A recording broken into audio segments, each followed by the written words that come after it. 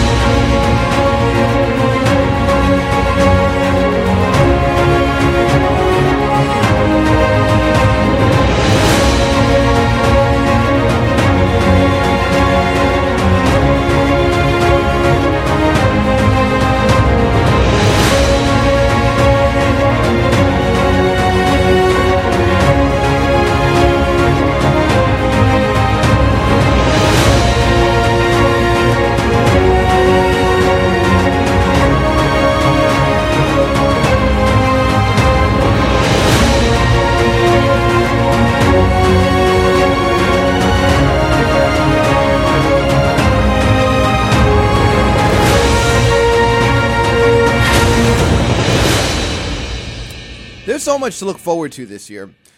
This year, I said early in January, I see this as a year of end of delay. As I've been looking around, some other prophetic words floating around on cyberspace, one of the things that I've noticed is that people are beginning to say, look, the beginning of the year is kind of like the third trimester of a pregnancy. I believe that in this first quarter of 2019, going into March, April, there's going to be a lot of people that begin to birth new things into the earth, things that God has impregnated you with. And so I am believing God for a number of things, in the lives of my wife and I to be birthed. And I'm believing that for you too. I really, really think that this is a year for an end of delay. But I also know that when there is a season for harvest, we need to make sure that we have sown. And one of the big challenges my wife and I have been given by God is a mandate to sow this year and to sow an exceptional way. And I know that is part of the requirement, at least for us, in order to see the things birthed that God wants birthed and not delayed or, dismantled and things go wrong and all of that.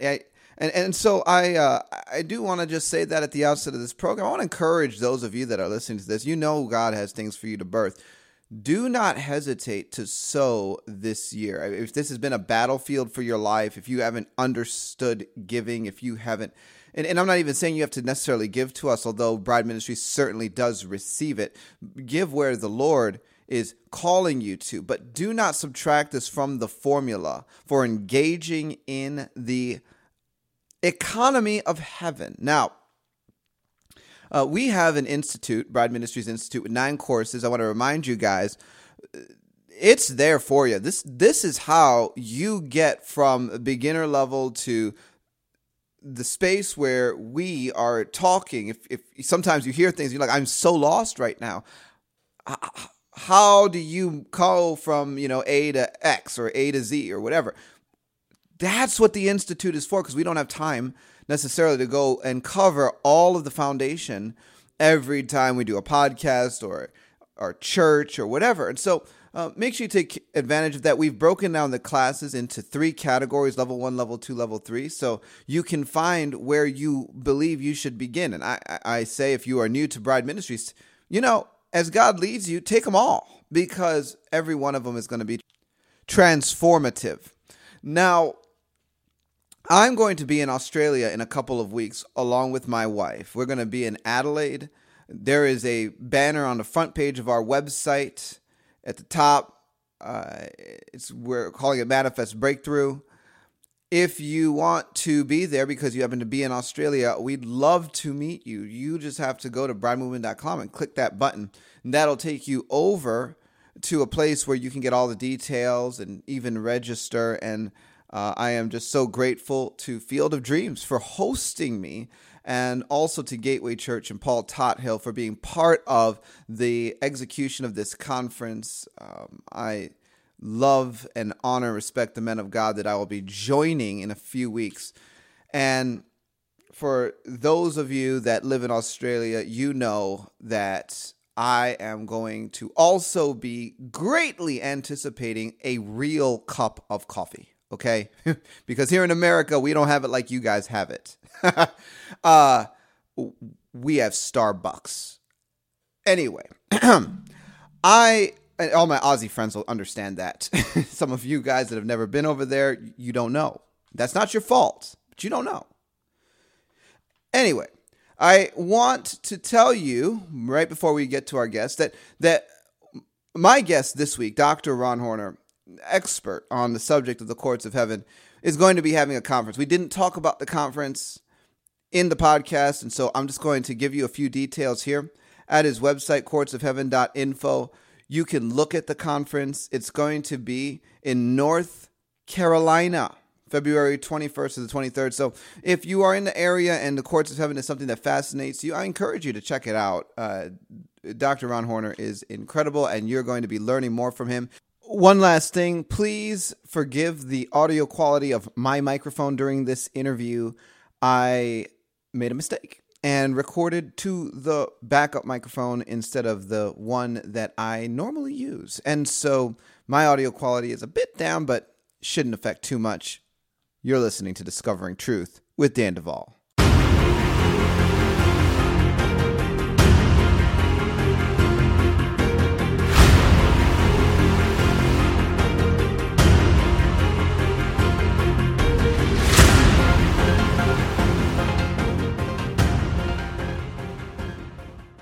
Folks, we are back on Discovering Truth with Dan Duvall, and I am bringing back to you Dr. Ron Horner. He was with me a few weeks ago, actually, well, maybe more than a few weeks ago, but he is an apostolic teacher specializing in overturning verdicts from the courts of hell, engaging with the courts of heaven, and imparting knowledge of local church government, dealing with getting people freedom from captivity. He's written a number of books. In our first interview, we talked about one called Overcoming Verdicts from the Courts of Hell. Today, we're going to be talking about this guy, engaging in the courts for ownership and order. And you can find him at courtsofheaven.info. Dr. Horner, welcome back to Discovering the Truth with Dan Duvall. Thank you, Dan. Good to be here. Good to be here. Well, it's really good to have you. And, you know, for those that are going to be listening to this, but they didn't hear us talk the first time, I want to start with this question. What are the courts of heaven? It's a whole series of courts that God designed to bring justice to people on the earth. Many times we often offer up prayers, but we're often wanting those prayers to be answered in spite of legal obstacles that are keeping those prayers from being answered. The Courts of Heaven system is designed to answer those legal obstacles, get things dealt with so the answers can come. So if we'll deal with the legal obstacles, the answers come. But if you've got a prayer that's not being answered, it may be that you have some kind of legal obstacle we need to deal with to get that thing taken care of, so you can move ahead. Very good. All right. So with that said, I want to get into this book. So you wrote this book called Engaging the Courts for Ownership and Order. As a matter of fact, you have other books such as, you know, Engaging the Mercy Court. So like you said, you've identified your exploration of this subject, multiple courts. What, Dr. Horner, are the courts for ownership and order? Okay, the one I'm talking about with ownership is the Court of Titles and Deeds, where we first found out about the titles and deeds when we were looking at land issues. Someone had some property that was not moving, and they said, we need to find out what's going on with this land. So we went to the Court of Titles and Deeds and dealt with some issues regarding that. But it was far more than just land and houses, things like that. It extends into people and the people groups. Churches and ministries can be locked down with some property issues or title issues. And then the ownership or the order part deals with the Court of Times and Seasons.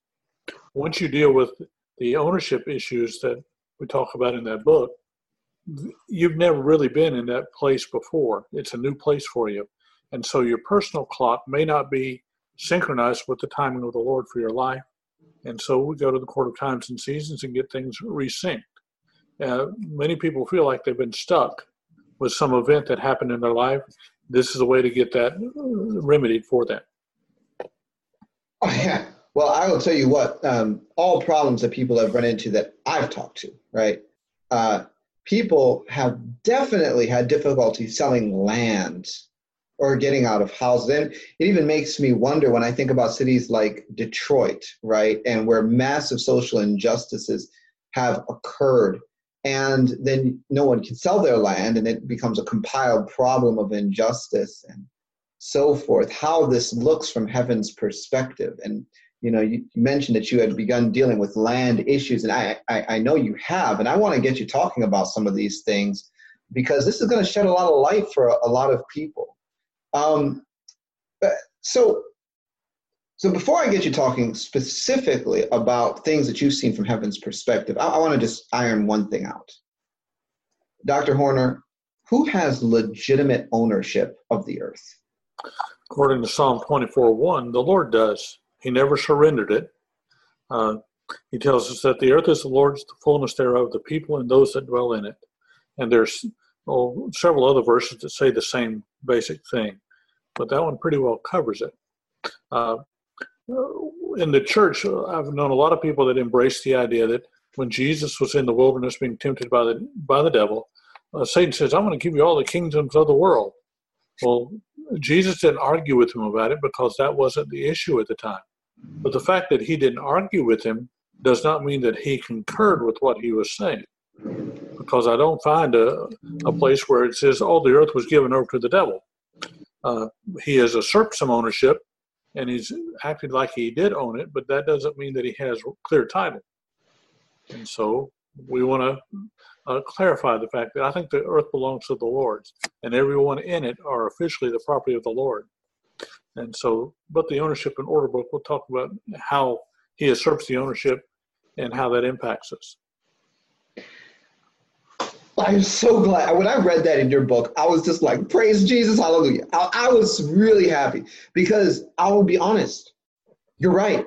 A lot of believers think Satan has received dominion over the earth from Adam's sin, and now he is the ruler of the planet. And they cite Luke, and they cite another passage where it says, for the God of this world has cast blindness upon the eyes of those that are not believing. They say, see, Satan is the God of this world. Everything in this world belongs to Satan. That means that you can't have any kind of wealth or access because it's all death, right? So they look at everything, right, in the world in this viewpoint that it's like somehow infected with evil, that God just wants us to live these subordinated lives under the system of oppression we're born into and then die with enough morality to be accepted into heaven. They get this idea that, God really is much less cared about the impact that they have on this world and much more concerned with just, were they faithful in their place of defeat? And it's like, well, praise God if you're faithful in your place of defeat, but I see he has an agenda for his kingdom to bring justice to the systems of this world, to people's lives individually, and to the heavens as a whole system through what he's working out in us. And it's like, people They get stuck, and they will get confused on courts of heaven issues if they go in with a belief system thinking, I'm contending for something the devil owns. Right, right. And I had to ask the question. Right. I find it a lot easier when I understand that the Lord owns it. He never subordinated that to anybody. And so we can go with that premise. And what I'm looking at are false titles. Because, for example, someone that I'm working with, they owned a home, and they sold the home to a real estate agent. The real estate agent and some other party involved decided they would create a false title and get a mortgage on the new title, never releasing the former title. So this lady has been stuck in the court system getting this taken care of, and all because of a false title.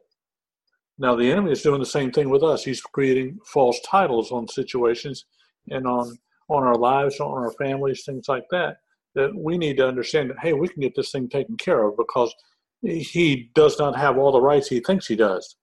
Bill Johnson's put it this way. He said, if we embrace the lie, we empower the liar. And so I'm not really in favor of empowering the liar on these things. And when I go into the courts of heaven, I can find out, hey, what's the deal here? What happened on this land? Is there innocent bloodshed that occurred on this land? So I can get that dealt with, repented of, and get a clear title, so to speak, on that property. Have property that does not have so many issues that you don't want to do anything on it. Or, for example, people see a restaurant, it's in one location, but it never stays one restaurant. It just keeps flipping or closing down. Everybody goes in, shuts down. The land's got a curse on it. We need to find out what the curse is, get it dealt with, so that that thing can prosper. The Lord gave us the dominion over the earth, but we have been very poor stewards on acting like we were in the ones He had placed in charge of it. And so we've assumed, the devil's got in charge, so I just have to do whatever, try to squeeze things out of his hands every once in a while. And I don't think that's how God wants us to work this thing. So we're talking about false title deeds when we're talking about some of these issues. Now, you're talking about land. You've done some work in India. Can you tell us about false title deeds and how this relates to some of the work that you've done in that area of the world? Okay. Most of the work that we do has been in Nagaland, which was one of the Northeast states. The Nagas were a tribal people who have an Oriental descent. So they don't look like the Indian people on the subcontinent at all. They were very helpful in World War II in the Battle of Kohima, which occurred in Nagaland, which kept the Japanese from invading India to get the oil reserves. So the British, who were in charge of Nagaland and India at that point in time, said, at the end of the war, we're going to make the country, both of your countries, independent. Well, they made India independent, but they made Nagaland become a part of India. Now, one's a lot bigger than the other, but the problem with that was that the Hindu belief system was that if you were a tribal person, you were less than a dog. So they had in their mind, a moral obligation to destroy everybody who was tribal. And so there was a civil war that went on for 60 years in that nation, where the Indian Army would fight against the Nagas. The Nagas had to develop rebel armies to fight against what the Indian Army was doing. So they only came into a truce just a few years ago, or ceasefire, so to speak, of that situation. Now, Nagaland is still part of India, the proper part, but Nagaland itself also had experienced some strong moves of God in the 50s, the 60s, and the 70s, where they had massive revivals. And in the 70s, it was a Book of Acts style revival with the tongues of fire and things like that. It had been settled and evangelized by American Baptists. So it was predominantly a Baptist culture that experienced all these revivals. At the end of the revival in the 70s, over 90% of the population was born again. Now you think about some tribes had actually 99% were born again. They actually did surveys to find these things out. So when I go to India, I'm not looking at doing it from an evangelistic standpoint, because the evangelism has occurred better than most places on the earth. But they have still been under the oppression of the Indian government and the way the Indian government treated them. So false claims had been made on them. So we've been working with them in the courts to bring them out from under those false claims, the false verdicts that were involved, all those types of things, so that they can become, whether they become a free nation or not, they'll be free within their spirits. And the other things can just be details. But the concepts in the ownership and order book would apply to any kind of a people group that has been under the oppression of the dominant people group in that area. Whether it's, for example, in North Korea, that dictator feels like he owns those people. So the freedom that they need is more than just a political freedom, it's a spiritual freedom. And that has to be taken care of in the courts of heaven. It can't be taken care of in the natural. It'll never happen. The Emancipation Proclamation that happened in the United States in January 1st, 1863, when Abraham Lincoln pronounced that all the slaves were free. That was all well and good, except for one thing. In the spirit, there were still bills of sale from those slave owners over the slaves that they purchased, and the bill of sales were never satisfied by the Emancipation Proclamation. In the nation of England, when they dealt with the slave issue, they outlawed slavery, but the government reimbursed the slave owners for their purchases of the slaves, so that there was a clear title to the nation for the slaves that had been purchased. In America, there's not a clear title, which is why we see the black culture still in slavery without being slaves. Wow. So you can see how huge that can be. It's incredibly huge. And of course, this even blends into the conversation that we're often having on this podcast involving people that are survivors of either satanic ritual abuse or government-sponsored abuse, even up into Illuminati level abuse. Because many of those that are coming out of these worlds have other individuals in those worlds that have bills of sales on them. They've actually paid money. They've financed programming. They also look at them like property, that as their slaves.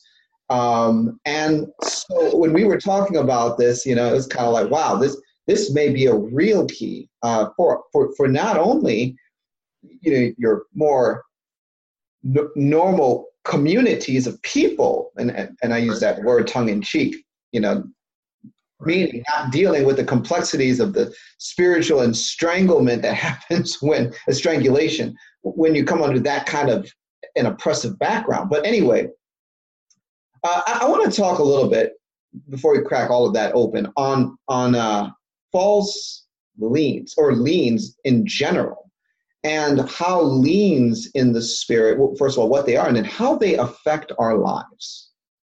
Okay. If you're going to look for in the Bible, do I find the word liens? You're not going to find it. However, in the natural, if somebody owned a home and they had a contractor come and do some work on the home, then they refused to pay that subcontractor, the subcontractor could get what is referred to as a workman's lien, which means if they try to sell the home, that lien has to be satisfied before anything else can be finalized. And many times they would require that before even any kind of sale would go through. In our personal lives, the enemy creates liens against us. For example, let's use the emotion grief. When someone passes away who's very close to you, there's a natural period of grieving.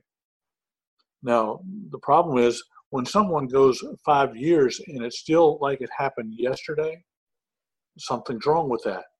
We know that men will usually get over a grief situation when the spouse dies in a short period of time, where the woman will maybe go 3, 4, 5 years.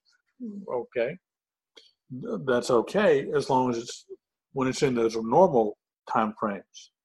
But when we go extended ones and we keep refreshing it, we keep building memorials to that person, we're extending the grief process unnaturally. Okay, when we're in the process of extending it like that, but we don't yet get our identity from it, we're in essence, we have a lien against us or a note.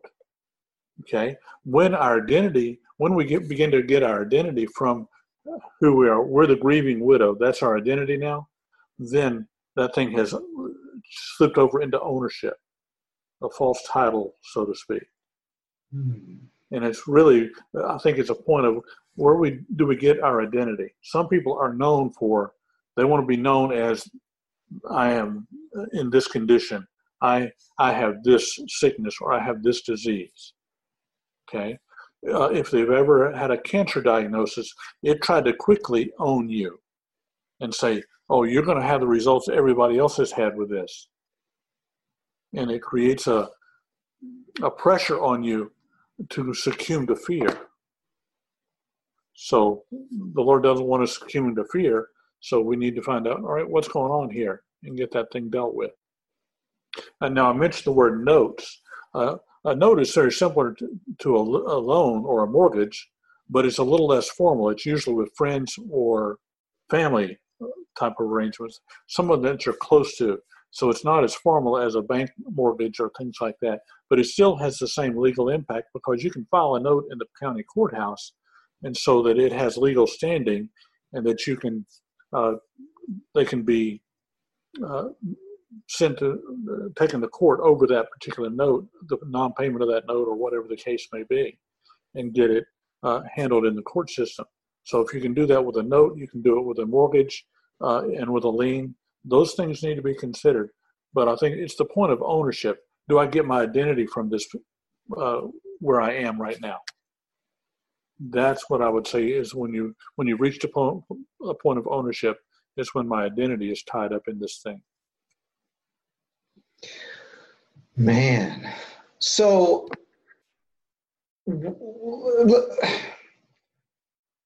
now you bring up the issue of, the way things happen with the Emancipation Proclamation in this country. Now, I guess what I want to ask is, have you deployed the use of these courts and seen that transition people in your ministry? And if so, in specific examples, so to speak, just generally speaking, what did those transitions look like, if you have any? Okay. Now, that understanding is just pretty recent. So we're still in the process of implementing it. Matter of fact, tonight I'm doing it at a church, predominantly black church.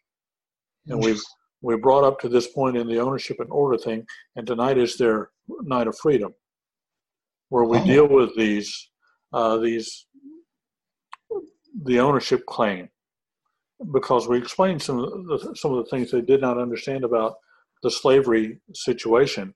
For example, when they were captured, when their ancestors were captured in Africa, it was usually a dominant tribe that did the capturing and would sell them to the traders, the Dutch traders or whoever it happened to be.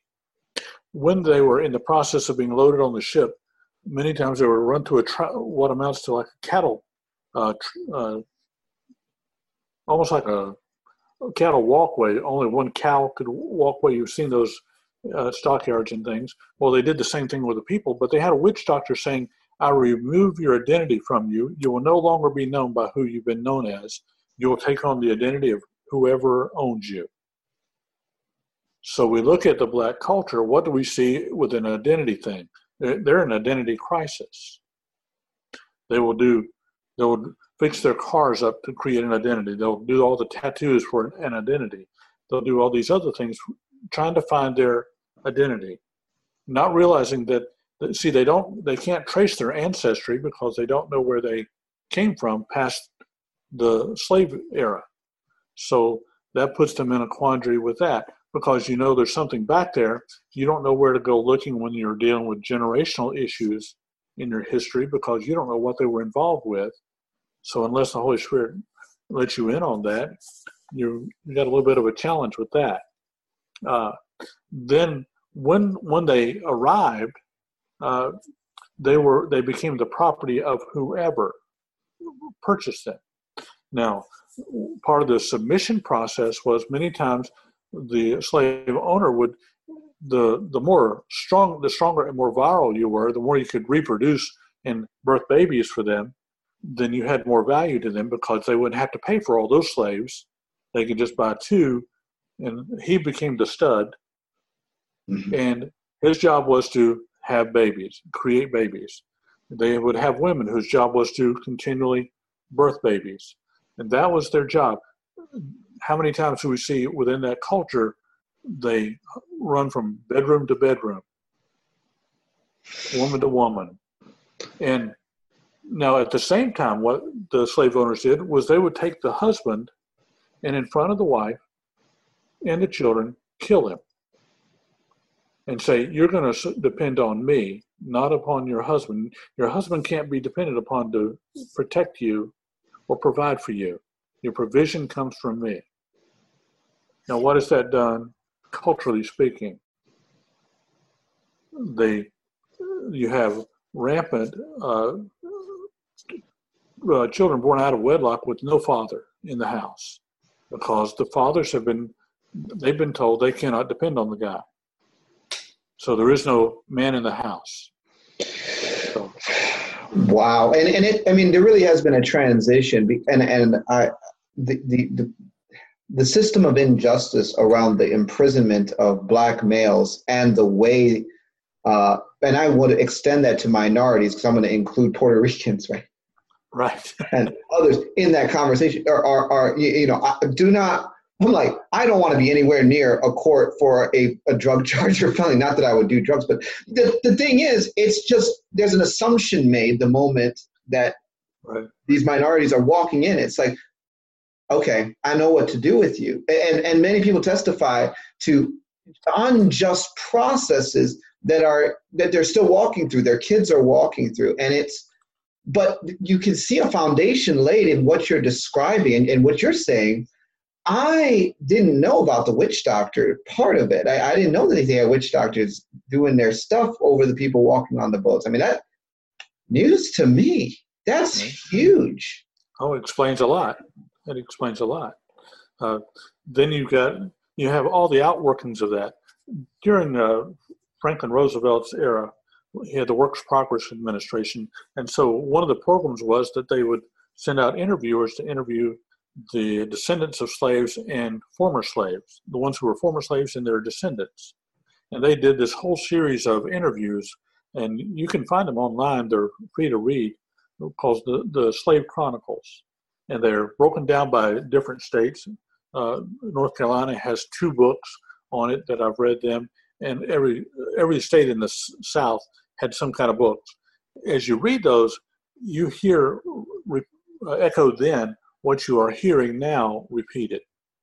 Some of the very same phrases, because they had been made to depend upon their master when the Civil War ended, or the war between the states ended. They had nowhere to go.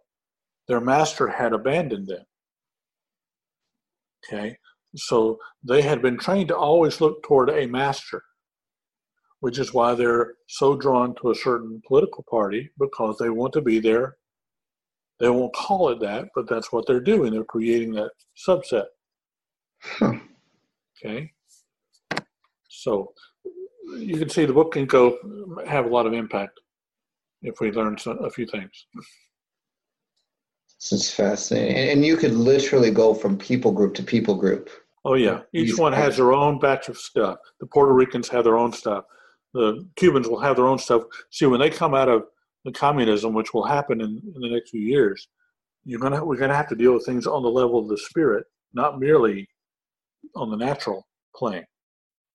Because just because you're free naturally doesn't mean you're free in your spirit and within your heart. So if we get these things in place before the fact, they can have the benefit of not starting out waiting on 30, 40 years of passage of time. So now coming back to the subject of like a person who has, say, someone that has purchased them in the dark world.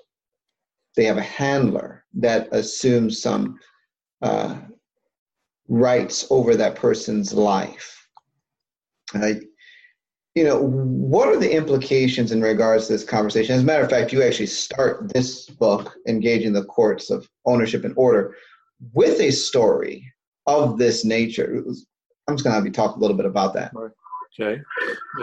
The story we start out with was a young lady that had been purchased for $500,000 to be the slave of these people. So in the process, which is actually how the revelation of the book came forward, was that a friend of mine was in the courts of heaven, and the Holy Spirit led her to ask for a transfer of title from that person, from those people or that person, over to the Lord Jehovah, back to the rightful ownership. And what we ask in payment is the salvation of their posterity, because we can't pay them the price for that. They wouldn't sell her anyway, just as a matter of principle. So, but we can request the salvation of their seed. Okay, which is what we need to do in the situation with the Black's ancestry, is request the salvation of the slave owner's seed. Okay, so we did that. There was a transfer of title from that owner to the Lord of Hosts, based on Psalm 24:1, because anything after what the Lord established, because it says in another verse that he established it from the foundations, then anything else after that is basically a false title, because he never released it. So based on the fact that it was a false title, we can get the true title reenacted. So we're actually invalidating the old title. And talk to us a little bit about enforcing a transfer of title. Okay. Always you have to look at what repentance needs to be done on your side of the fence. Or have we embraced some things that we need to repent of? Have we done some things we need to repent of? As I've said before, and I say in my books, the more repentant we are, the more traction or the more ground we can gain in the courts of heaven. Because we have to be repentant and recognizing that all of our ancestors didn't go to Sunday school. They did some pretty wicked stuff. And so if we'll own that and get that under the blood of Jesus, then it's much easier for the Lord to work on our behalf, because he's working with folks that are trying to do everything they can do to get things clear. So we also request angelic assistance in that, because sometimes they've got to be taken out of that place of bondage. But once the title is clear, the encumbrance are removed, that person can come out into a place of freedom that they've not known before. But again, we're relying on the strength of the court for those kind of things, because they're way too much involved sometimes to be able to do it in person. And I can see the wheels turning with with some of the stuff you deal with. Well, and let me just flesh this out a little bit. Okay, so okay. Let's say an evil entity, Leviathan, right, takes out a lien against a person's destiny because there was a purchase made in the spirit and the parent gained certain benefits for selling out their future seed to this guy, and now he owns it. Yeah. So you have an entity that actually has this thing, right? And so it's a very powerful entity, very strong, and you say, all right, I want a judgment in my favor that this entity does not own me, even though there was a price paid because the blood of Jesus has purchased me back to God. And then this guy gets ticked. I'm big bad Leviathan and I'm mad. So I'm going to destroy your business. I'm going to destroy your property. There will be a fire in your house and this and that. And so there's a retaliation Right. by said entity. Or if it's a warlock or something like that, and you do this transfer title, they're like sitting there.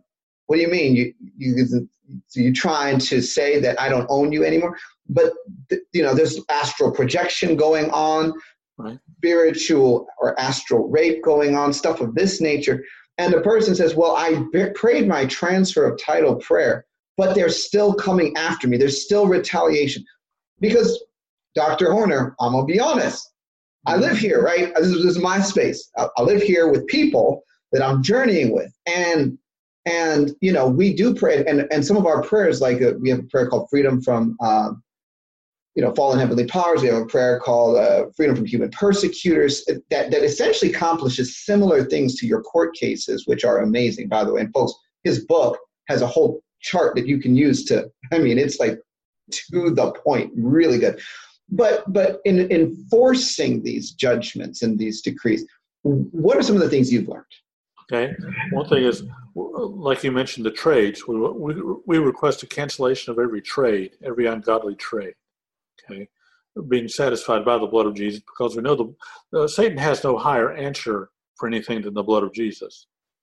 That is our trump card, so to speak.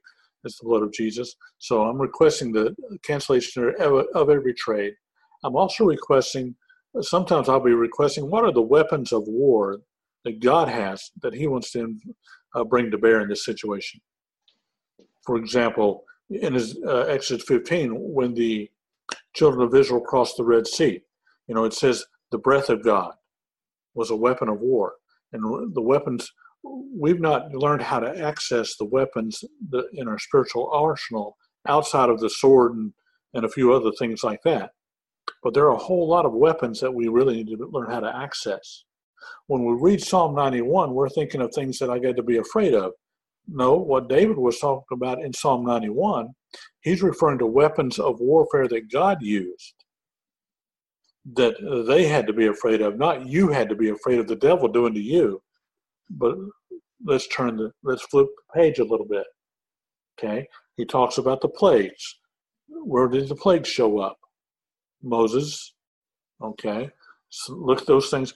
So look at it from the standpoint: are these weapons that God used against the enemy? Because it talks about in one of the Psalms, he says there are angels of destruction. We're not talking about demons. We're talking about angelic forces. They go in and clean house. But we're always thinking of angels being little Valentine Cupids. And that's really the wrong perspective for the angels. You may have a few like that, but they're not the ones I'm working with. I love that answer. That's like literally right up my alley. This is what I've learned. I've learned that there will be retaliation in many cases as you process things through from a legal perspective. They're going to come back and test. And what I've done is executed just punishment with the weapons of warfare found in the Word of God. And we actually, I did 2 podcasts on this. We have like prayers that just are literally just designed to go through all these weapons and just loose them, like just like a barrage. Like a barrage. Amen. It's just like, some of these things can be very stubborn, especially entities. Well, then we have to remember that we can be just as stubborn. Come on. Very simply, the enemy, sometimes he's going to knock on the door and see if the door's open and be opened. Okay, so let's keep the door locked. But at the same time, we don't have to keep it locked from the point of fear. I'm of the standpoint that much of our prayer life has been based on defensive prayers. And we need to be in a posture that we're not praying defensively, that he's concerned about when we wake up. We're not concerned about waking up. He's concerned about us when we wake up, what I'm going to have to contend with this guy again today. And so my mindset is a little different than the average charismatic out there that has all these defensive prayers and I'm just trying to keep the devil out the back door, and I don't have to live that way. I have the weapons, and as I say, when you've seen the size of some of our angels, you're not worried about a little Chihuahua demon, okay? Because they can take care of things for us, and they're perfectly willing to. One time, my wife was in a vision, and she saw this angel about 12 feet tall, and she saw what she thought was a curtain behind it. I said, "Look again." And so she looked, and she just kept looking upward, and she saw, that's another angel. He's about 50 feet tall. Behind that she thought was another curtain. I said, "Look again." And she looked, and as far as she couldn't see the top of the angel. We're talking about hundreds of feet high. So that just gives you an idea. There's some pretty good sized ones out there. They can handle things. And they have the weaponry and the warfare skills, because they're the ones who can go toe to toe with these demons and these principalities and stuff. We don't have to go toe to toe with them. We can just direct traffic, I like that, direct traffic. I will say this, and I don't know if you've run into this, but I certainly have. As I've walked out my journey with Jesus, what I've found is that at different junctures, as a matter of fact, this actually happened just this past weekend. So I was having a conversation with God, and in response to some of the things that I was telling him and signing up for and agreeing to, whatever, it was like there were other angel battalions that were being added to my sphere, right? It's like, now for this, these guys are going to work with you, and for that, these guys are going to work with you. And there were some really cool ones that I saw. The first were like these, they were like big, they had black armor on. They were like massive sumos and angels. And it was like, with these guys, I'm not going to talk about their job on the air, but it was like I was seeing them come in, and it was in direct response because God asked me something. I said yes, and I'm going to do this. And he's like, okay, now these guys are going to be. And it's like, as we walk out our journey with Jesus in intimacy and obedience, God will add to us more resources from his kingdom that are at our disposal and in conjunction with our assignment. And some believers try to do spiritual warfare apart from a deepening, intimate relationship with Jesus. Right. That's a good way to get yourself beat up. Right, because you end up trespassing a lot or getting into battles that you're not equipped to take on because God hasn't given you the resources for that yet. He's just trying to get your heart right. Right. I refer to that as going above your pay grade. You're stepping onto something that you don't have the anointing for or the authority for or the experience for. In one of the books I talk about, David learned a lesson from Saul. When he was in Ziklag, and they had been away at battle, the enemy came in and took away the wives and kids and things like that. And so all the soldiers of David were kind of depressed and moping, what are we going to do? And David said, I'm going to go ask the Lord. And he said, shall I go up? And the Lord said, yes. Then he said, well, will I overcome them? He asked the second question. A lot of times we don't ask the second question. We just assume, I can go pick a fight. But David knew that if he could pick a fight, but just because he could pick it didn't mean he would win it. And if he wasn't going to win it, he wasn't going to pick it. So in our own personal walk, we'll say, oh, God says you can do this thing. Yeah, I can, but will I overcome? Will I win? Will I succeed in this thing?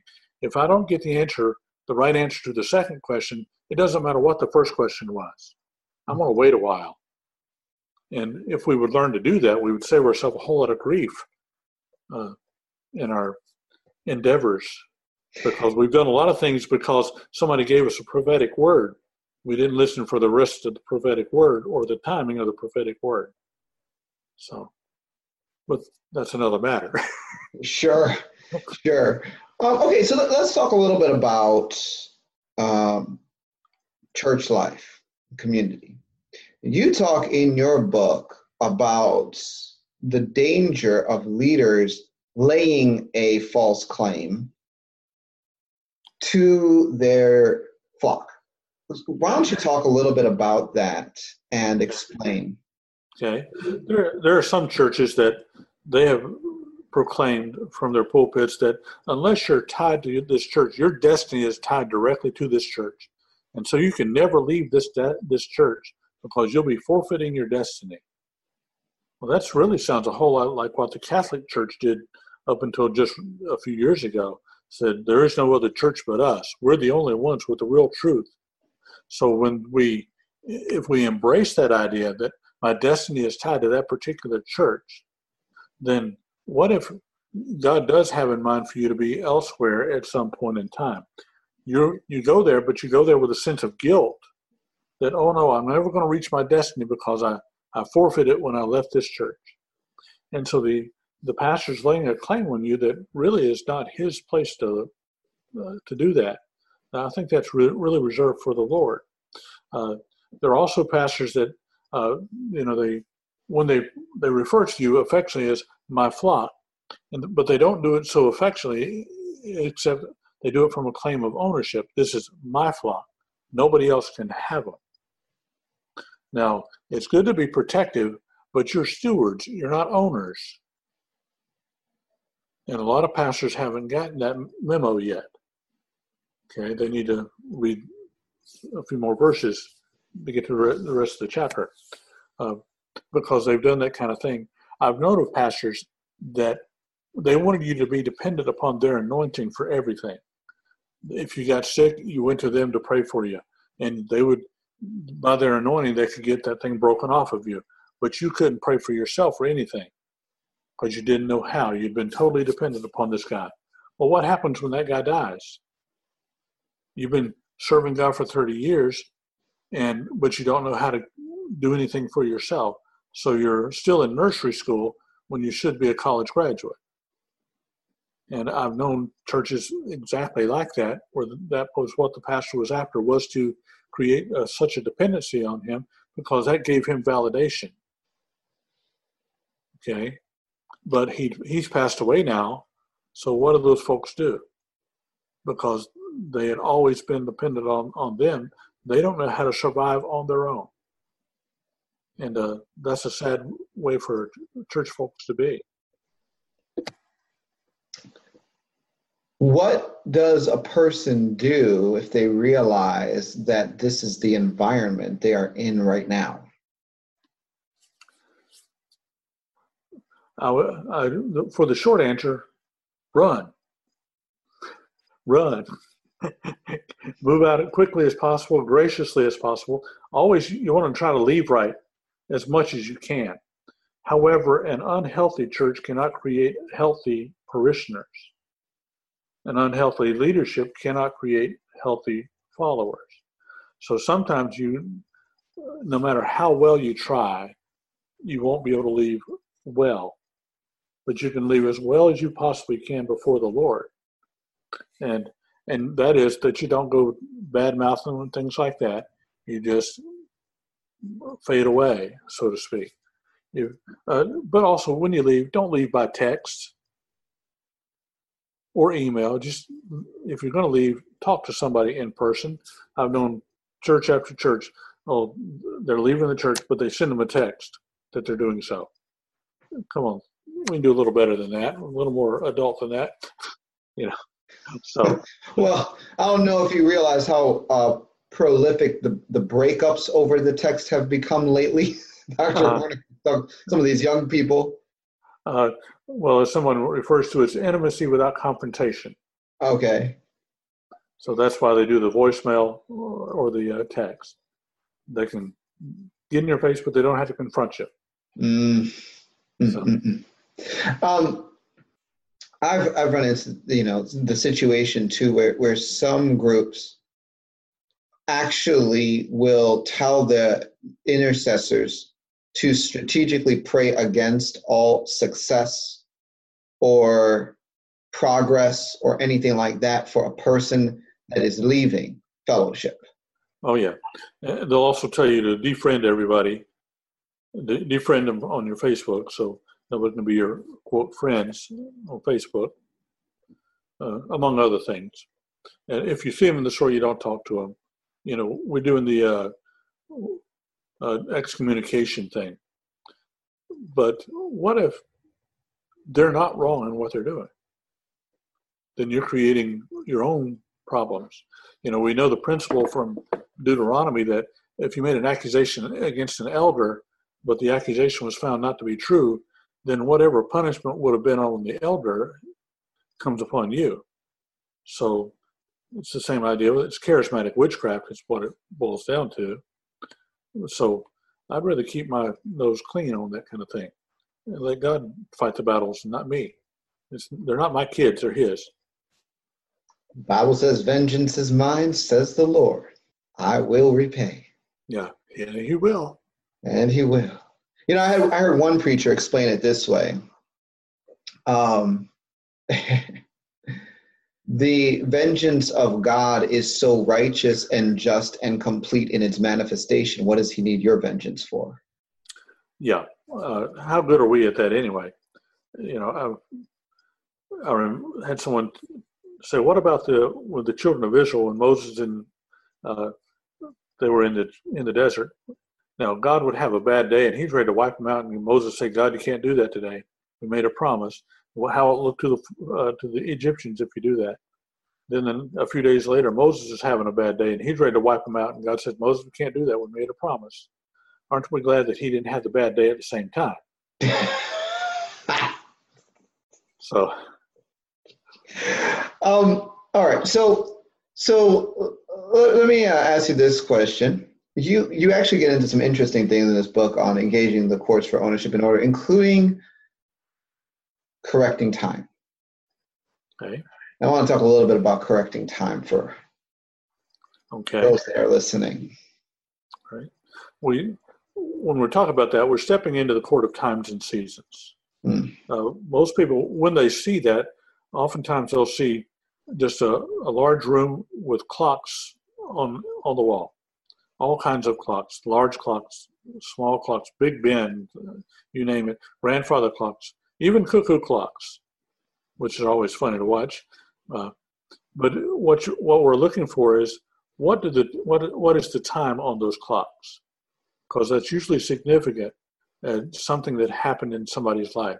Now we know from Ecclesiastes that there's a time and purpose under everything has a time and purpose under heaven. So there's a time and a season for things. So not only are we looking at times, but we're also sometimes looking at seasons.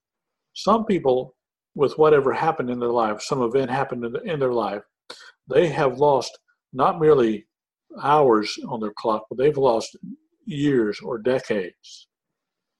And we've seen them as they step in, and we request that their life be resynchronized to the timing of God, that they would see just the seasons pass by them in rapid succession. Usually it's moving forward. Sometimes we've seen them actually move backwards, just depending on what the situation was for that person. Then when the seasons finish their cycling, then the clocks would begin to move, either forward real fast or slow. Sometimes it would move backwards pretty quickly. But you would see different clocks, and most of the time they would be all moving ahead. Sometimes they would pause at something. If they were pausing, then we would request that any trades that were impeding its readjustment to be canceled. And then we'd see the clock move ahead again. And we're typically seeing that the clocks would always synchronize to 12 noon. That would just seem to be the signal that everything is in sync now. And sometimes the people would even feel within them, almost like how a clock will go when it goes to the next minute. There's a click. They would actually feel something like a click within them, say, that feels better. And can we explain that? Not necessarily. But we have seen all kinds of clocks. We've even seen sometimes where the clock was so damaged that they just replaced the clock. They could look at the clock and it looked like it had been run over by a truck. I mean, whatever happened there was pretty dramatic. But the Lord just removed that clock and just gave them a new clock. We've seen situations where angels were taking a hammer and and breaking the thing loose because it hadn't moved at all in years. And so they're readjusting it however they go about it. So. Now, you talk a little bit about how you had a situation where you applied this in your life. Okay. Can you talk about that? I've got to think of which situation we're referring to in the book. Because see, I'm doing court sessions every day with people, and so all these different things get intermeshed after a while. And which one? Okay, which one was that?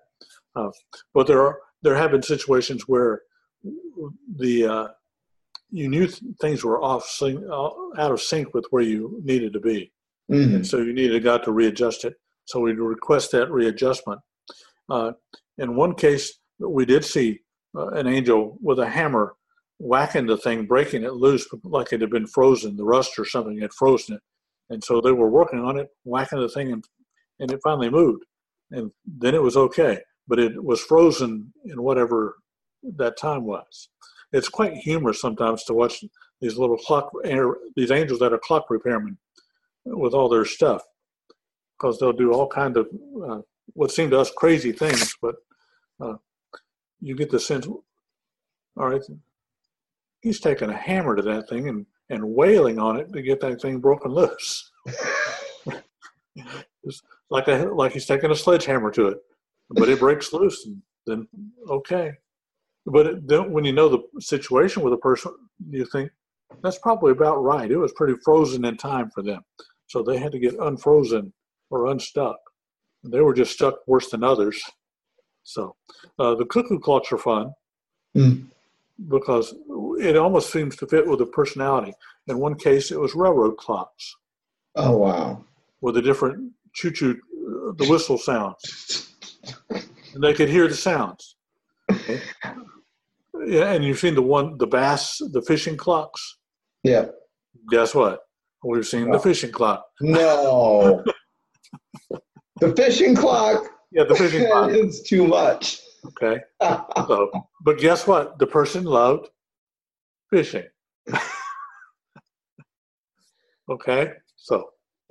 But that's a spirit world for you. I mean, it's just so much more, I think, than what the church has dared to understand or accept for so long. You know, now we're finally beginning to see the spirit realm for what it is. It's like you can see where creativity comes, in to play. It's like, it's all over the spirit world, much more than sometimes, the 3D world and what we're even able to bring to expression. And, I love, one of the reasons why I love the assignment that I have is because I get to see so much of the spirit world seen through the eyes of so many people. And all the stories begin to converge on a single narrative where it's like, wow, this is how the spirit world works. And one thing that you see so clearly is the creativity of God and how he so enjoys our uniqueness and even appreciates the desires of our own hearts. There's so much of that passage where it says, God will give us the desires of our own hearts. I mean, I think that would even extend to the type of clock that would appear in these kind of proceedings. It's like, right. Oh, God saw that in you and valued that. You literally are that important to God that he takes into account these little things, and even they play into your redemption. It's just profound to me. Mm-hmm. Right. We've seen when it came to ministries that were out of sync. Usually the clocks were very large. Almost, it appeared like a Big Ben type of clock, just a massive thing. But you would see the thing shift, and you would hear the chimes or the gong, whatever it settled in. Or you have the chauffeurs that show up to announce something happening like that. So there's an infinite variety when it comes to those things in the clocks, the times and seasons. We've seen linear clocks. I can't even explain except to say it was linear. It wasn't like anything we usually use, but I know they've got those kind of things. So he's quite unique. Sometimes you will see the clerks, the ones who work there, they'll look like the ones with the white shirts and the armband and the little green visors. Wow. Okay. Which, now, I've seen that. Then I've heard other people, they look like little bankers from the Old West stuff. with a white shirt with the armband around it and the little green visor, like the telegraph operator that you see in the Westerns. So, however he wants to do it, that's up to him. It says in Psalms that he does what he pleases. Wow. Amen. Well, Dr. Horner, do you have any final thoughts, last things that you'd like to share on the subject of engaging the courts for ownership and order, or any of the other related subjects that we've brought up during this conversation? Okay. Well, let me give you a little quick story on the when it comes to the property aspect. Yes. Okay. In one situation, they had property that was not moving. They wanted to sell the property, and so we need to see what were the encumbrances. And they saw coins had been buried on the property. Well, they did not know this in the natural. A couple weeks later, the lady is talking with her sister, and the sister, I talked to a medium, and she says I should go place coins in different places on the property so that it would sell. Now, so the lady did not know about this at the time. She and her son went out with a metal detector and found coins and dug them up so they could cancel that ungodly trade. So then the property was able to be released to move. In another situation, they purchased the property, but a lot of mishaps have been happening on the property. And so they had to find out, all right, there's a curse on this thing for some reason, so we need to find out what it is. As we researched in the realm of the spirit, we began to see things that had happened in the past on that land, innocent bloodshed that had been occurred on that land. And we got that dealt with, repented of, etc. And the land, there's a clearness to the land. There's no longer the strife that was on the land. None of those kind of things. So now they're going to progress with what they need to do. So if you're looking to purchase property, you want to do a spiritual check first. Find out what any encumbrances that are on that land, because sometimes you may not be up for the fight for that particular piece of land, or I'd like to know what I'm looking at and what's in front of me. When I step into the court of titles and deeds, often it's almost like going into the planning office in a planning department for a city or a county, where they have all these plats, these flat drawers with different maps. And I tell them, this is the address of the property. I need to see what the history of this property is. What do we need to deal with? And they'll pull out a map for that particular property. And as I look at the map, it just becomes alive, like a video playing the history of the land ever since it was created. And you can find out good things that happened, bad things that happened. For the good things you can celebrate. For the bad stuff, you got to repent. And get the land cleared so that you don't have the encumbrances on it. And you want to find out, all right, is that keeping it from selling? Or what do I need to do with this? What's the plan of God for that particular piece of property? Some land is blessed more than others.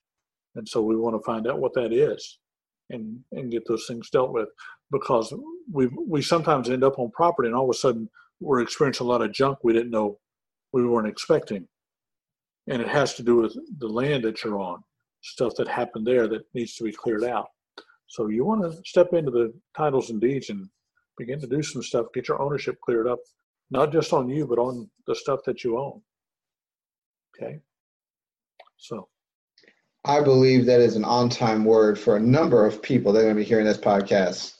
And so I want to say thank you, Dr. Horner, one, for putting this book together, folks. It's called Engaging the Courts for Ownership and Order, and all of the rest of them. By the way, my guest, Dr. Horner, is now the most prolific author on the subject of courts of heaven there is. Is that right? I've got 10 books on it right now that I know of. 10 books on the subject of the courts of heaven. Absolute resource, and I know we're going to be seeing more of him in the future. Just such a depth of understanding and revelation on this subject. So folks, if you want more of Dr. Horner's stuff, you can go to courtsofheaven.info. Courtsofheaven.info. That's where you can find him. He has all of his books for sale on that site, and you can also reach out and say hi Just don't say hi all at once because he's busy. Okay? Be nice. Be patient. Be patient. So good. Well, Dr. Warren, it's been a pleasure as it was the last time. And folks, until next time, God bless and Godspeed.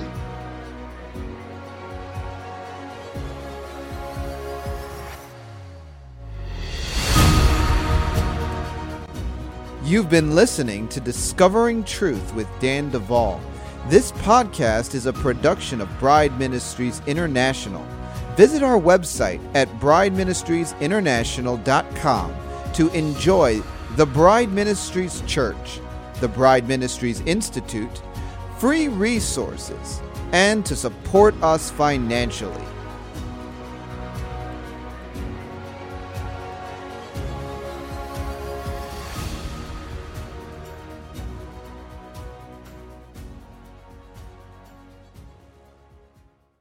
With the Lucky Land Slots, you can get lucky just about anywhere. This is your captain speaking. We've got clear runway and the weather's fine, but we're just going to circle up here a while and get lucky. No, nothing like that. It's just these cash prizes add up quick. So I suggest you sit back, keep your tray table upright, and start getting lucky. Play for free at LuckyLandSlots.com. Are you feeling lucky? No purchase necessary. Void where prohibited by law. 18+ terms and conditions apply. See website for details.